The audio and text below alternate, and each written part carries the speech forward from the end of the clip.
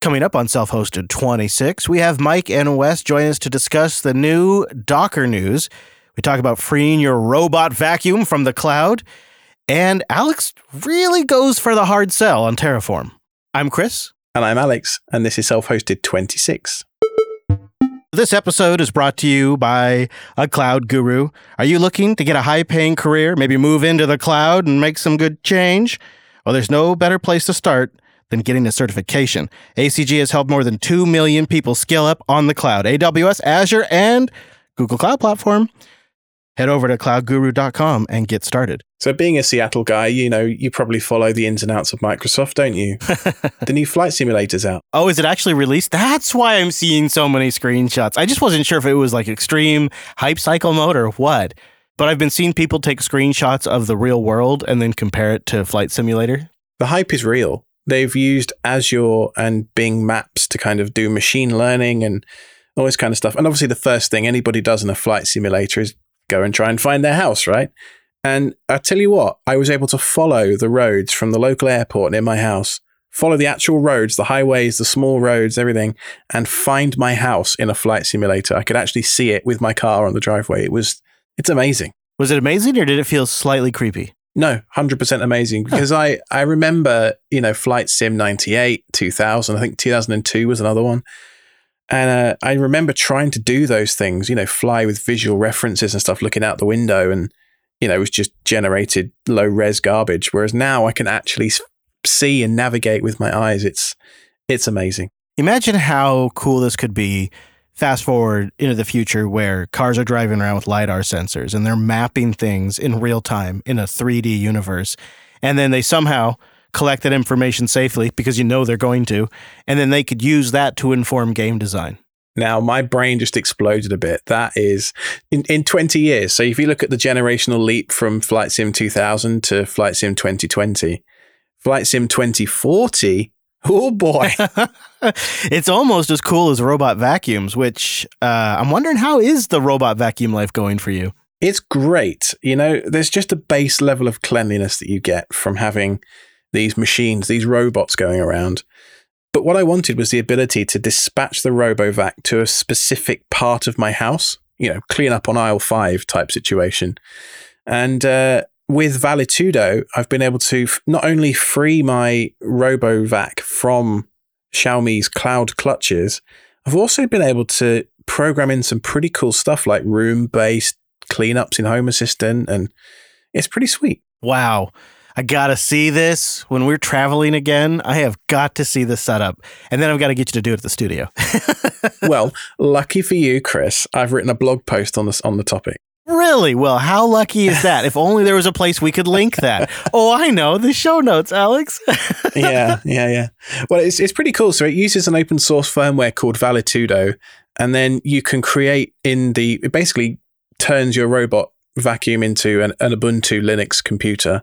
You can SSH into it and all that kind of cool stuff. But it also presents a web UI.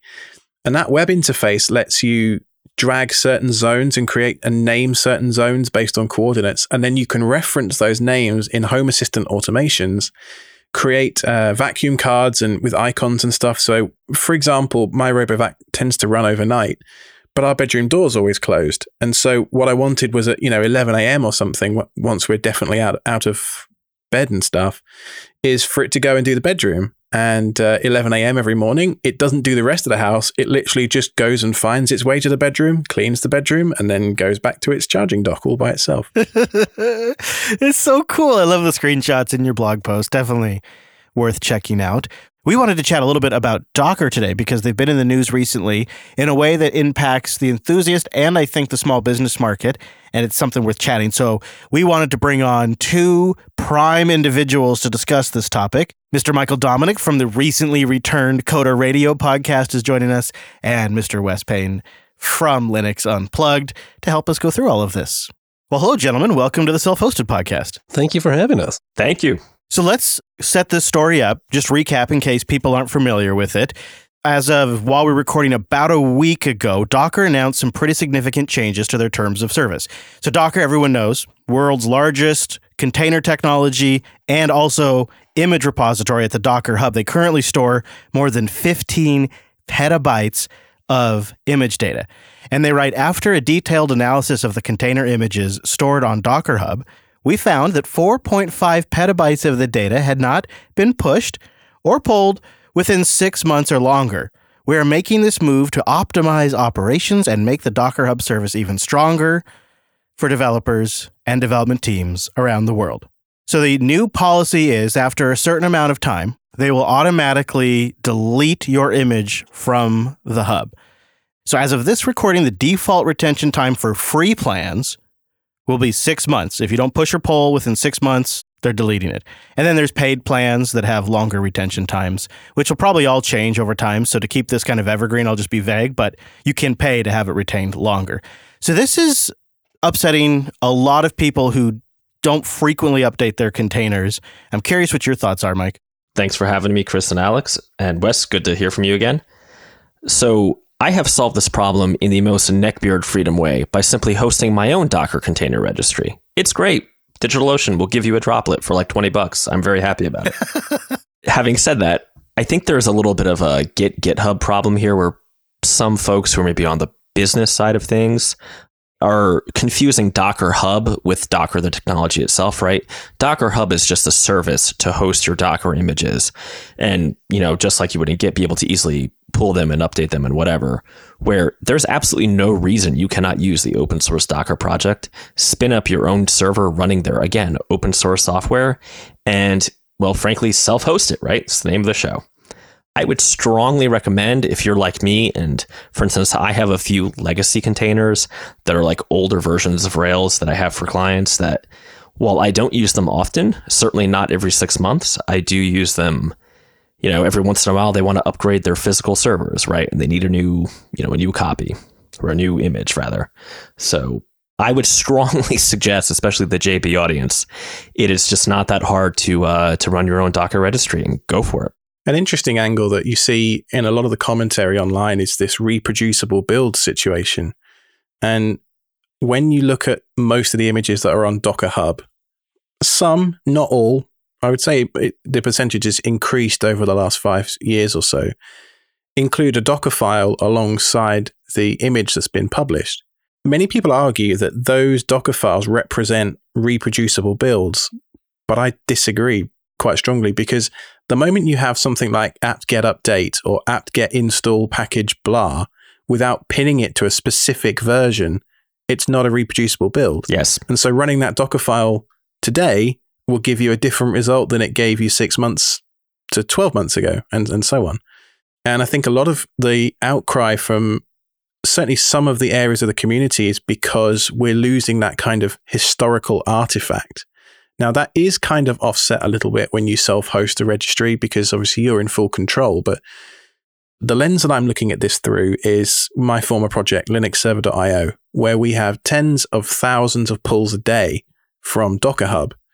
The bandwidth cost alone, even from DigitalOcean, who are very reasonable, it's just not sustainable for an open source project. Yeah, I think this is kind of where things get confusing, because Docker has been and still is a lot of different things, from the, sort of Moby-ish nebulous backends of how you make containers work at all. But then also this sort of community aspect, this common area that you could all share at. And yes, you can often go rebuild things, but that's not where people first meet Docker, right?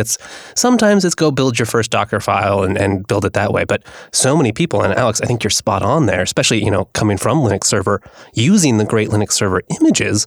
Well, I'm just going to go pull down that software, and it's more of an application packaging format of this, these binary file system layers than it is anything about playing a role in a CI/CD system.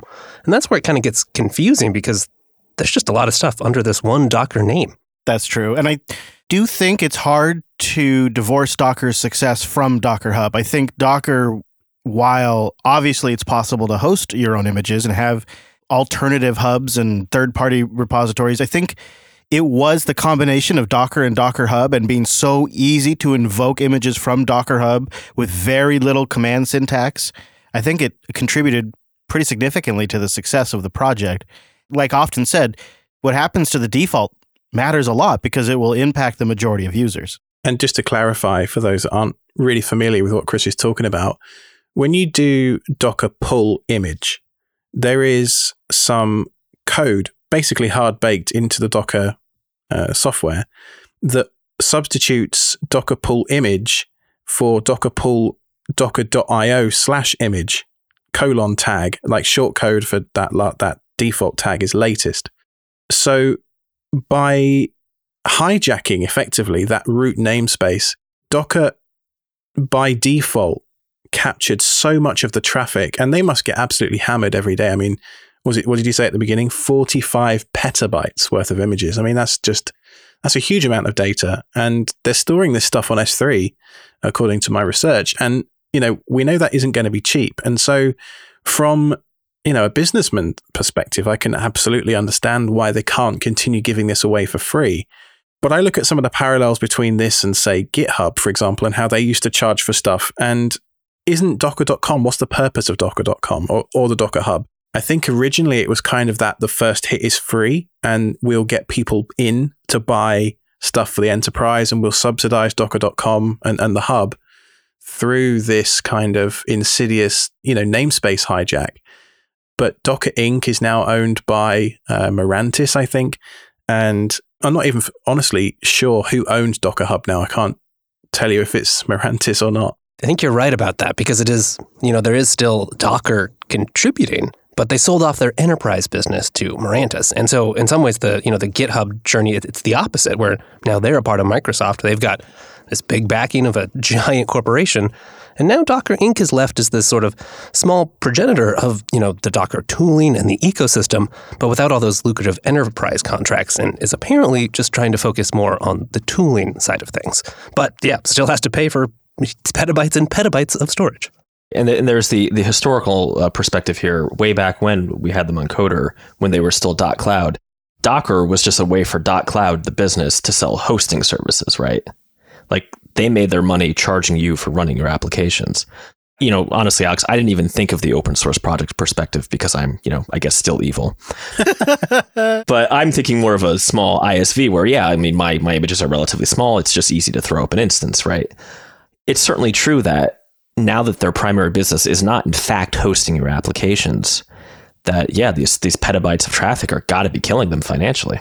And you touched on it there, and I kind of bring it back to the original story. I think it is small businesses that are selling some sort of slow-moving piece of business class software to a client or a customer that are going to be hit the worst by this change, because it's entirely possible that a back office piece of software that runs a small doctor's clinic or an accountant's office may not get changed in 3 years. And so it could easily trip the 6-month window. And I could see if you're a small shop, you're just packaging things up into a container for your clients and you're publishing it on Docker Hub because it's simpler that way. Some scenario to that I could see impacting small business pretty significantly, but I think it's probably pretty easy for Docker to make the argument that if you're using this for professional services, you should have a paid account. I think I agree with you.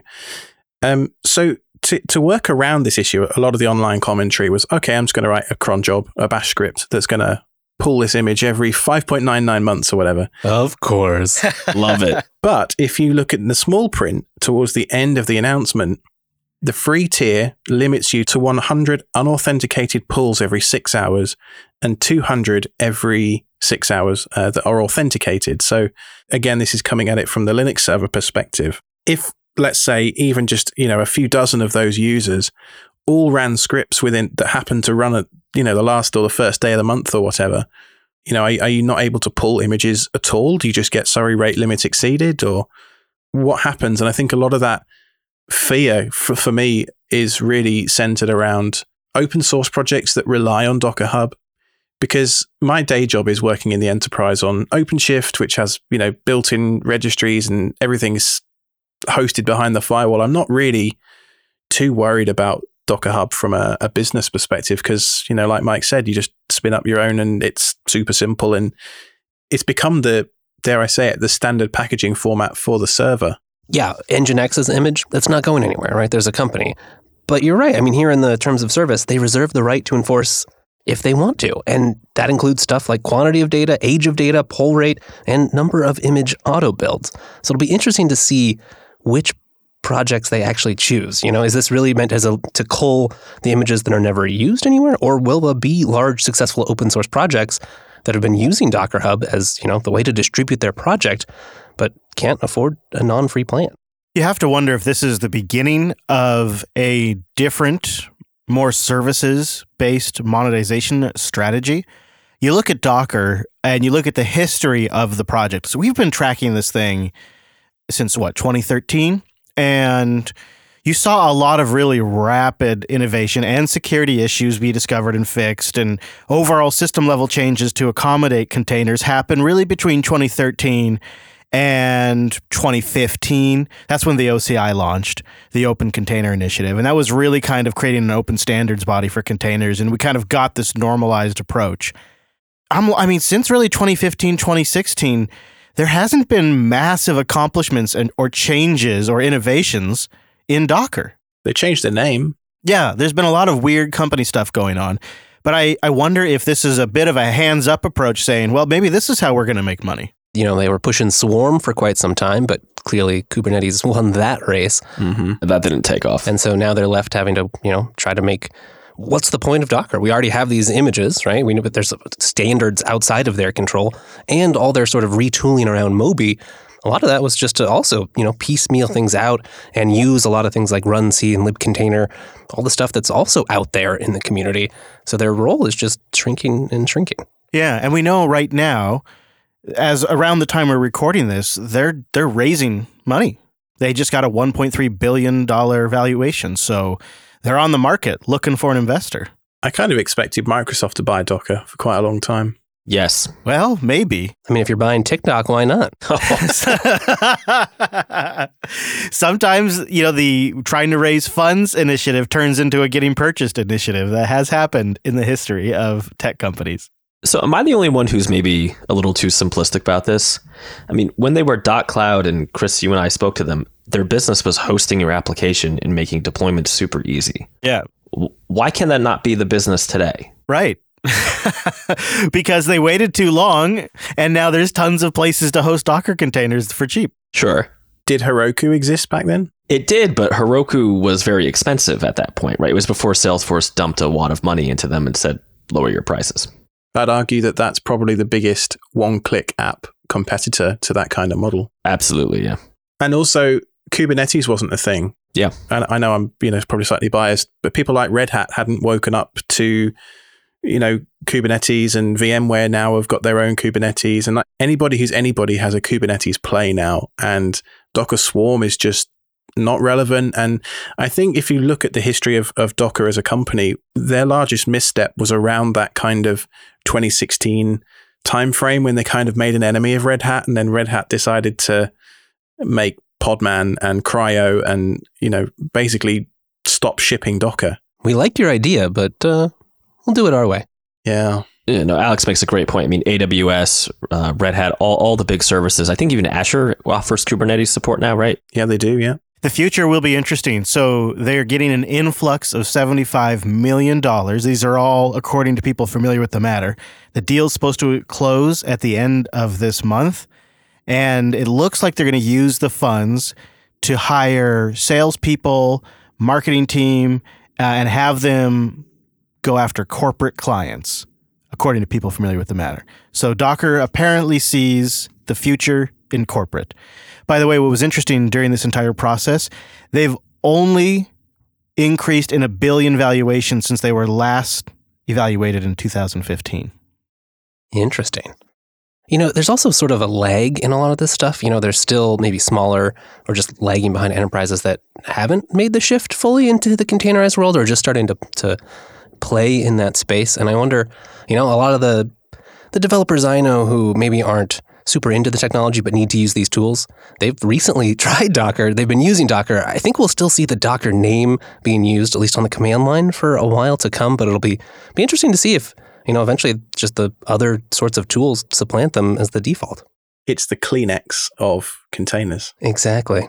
So moving on to Terraform, let's have Wes stick around. Thank you to Mr. Dominick for joining us, and shift gears to news. This is a news-heavy episode, and shift gears to Terraform 0.13. Now, most of you are probably wondering why on earth this is even a big deal. 0.13 doesn't sound that important. Well, Terraform have revolutionized the way that I deploy infrastructure. So for those that aren't even familiar with what Terraform is, it's a way to declaratively define infrastructure as code. Much like we would do with a piece of software, we would say, here are our dependencies, here is what, the various different interfaces we have and stuff like that.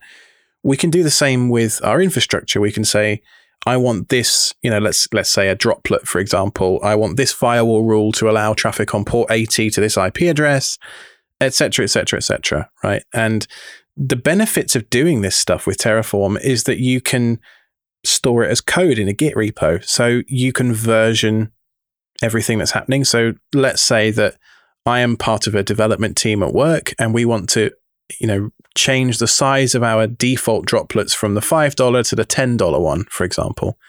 I can go in and make that change, but I have to commit it to Git in order for that change to be picked up by my CI pipeline and then push those changes to production. So it's basically a way of enabling a paper trail for infrastructure changes. Now, the reason that 0.13 got me so excited is because I use it a lot at home for doing home lab stuff with OpenShift. And with 0.13, you can do something which doesn't sound like a big deal until you've tried it. Terraform has this concept of count. And what that lets me do is it says, right, I want 3 web servers. Count equals 3 on my web servers. Traditionally, that only worked at the resource level. So each thing that you create is a resource. Now I can define a module. So what that lets me do is reuse different bits of code from across the code base. Now I've written a blog post about this because some of these concepts are a little abstract to explain in a podcast without making it sound super duper boring and training-y. No kidding. So in the blog post, I talk about count and modules. And so what this lets me do is write reusable chunks of resource definitions that I can then call from the parent module. So I can create, one file that defines how all of my droplets are created. And then I can recall or reuse that piece of code from anywhere else in my code base and pipe in a bunch of variables in real time. It's super duper cool. And if you aren't using Terraform or any kind of automation to create infrastructure, I highly suggest you take a look. Now, Wes, you use Terraform a little bit, don't you? I do. When Terraform first came out, I was so excited because, especially at the time, I was using a lot of AWS. And after you have a few people, maybe a couple different generations of teams that have all gone into the console, which, as people who use it know, keeps adding more and more and more buttons to click, you've got this infrastructure that, yes, you can document it, but it's a real pain because there's all kinds of different systems, different networks, different VPCs. How many databases, how many instances did you spin up? Were those settings the settings you meant to, or are those just the settings that you applied at the time and they don't make sense anymore? And with Terraform, you've just got all of that packaged for you right there, let alone the advantages you can have because, the AWS API is different than the DigitalOcean one, but it turns out I've got infrastructure on each of those. I don't want to have to wrap all those API calls up myself. Well, Terraform took care of that so nicely.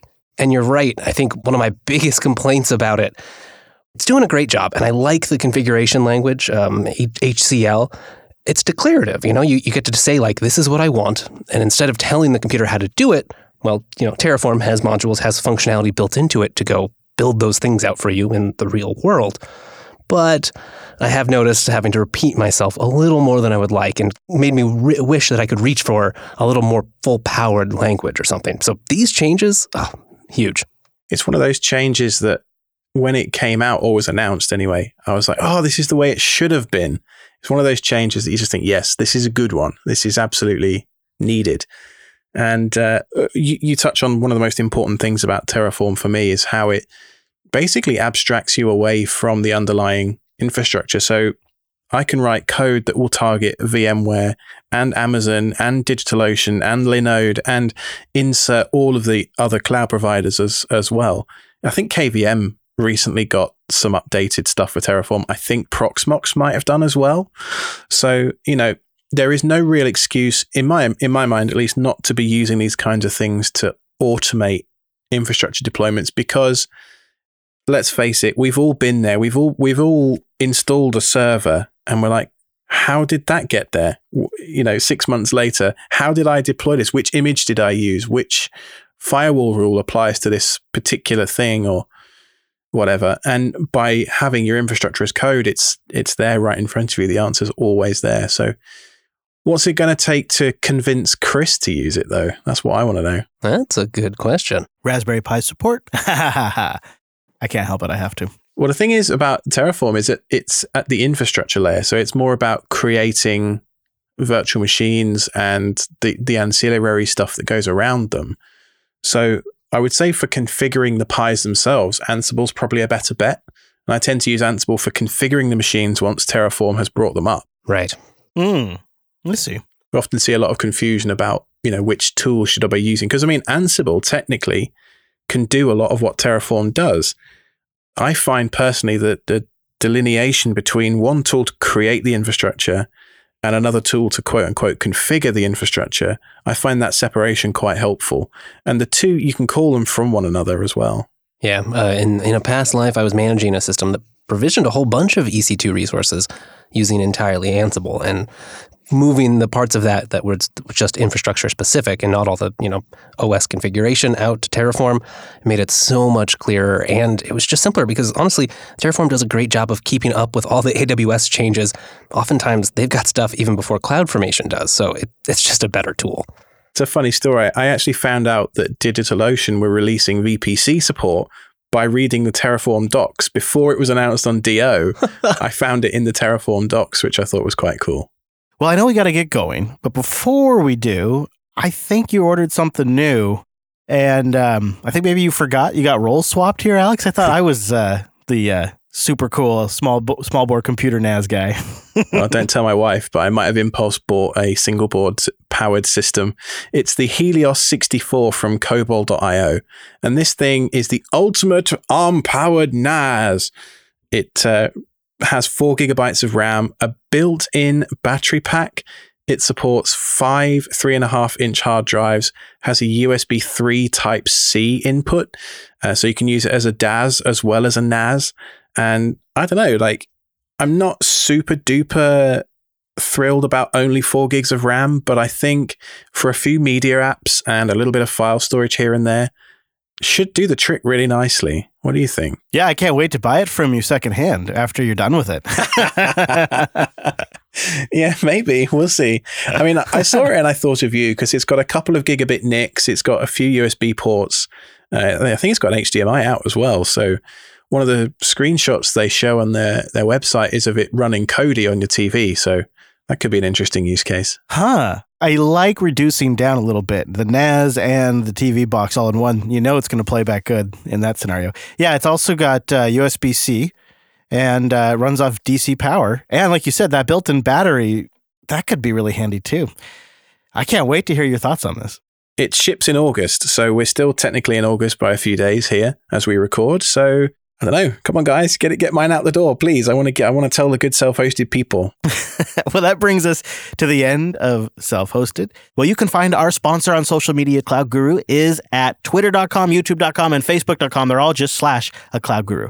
Couldn't be easier. Thank you to Wes. You can find links to Wes and Mike's Twitter accounts in our show notes. And of course, you can go get more Wes Payne on the Linux Unplugged. Anything else you want to mention, Wes? Thank you for having me. I'm off to my home lab. Thanks for being here. All right. That's Self-Hosted 26.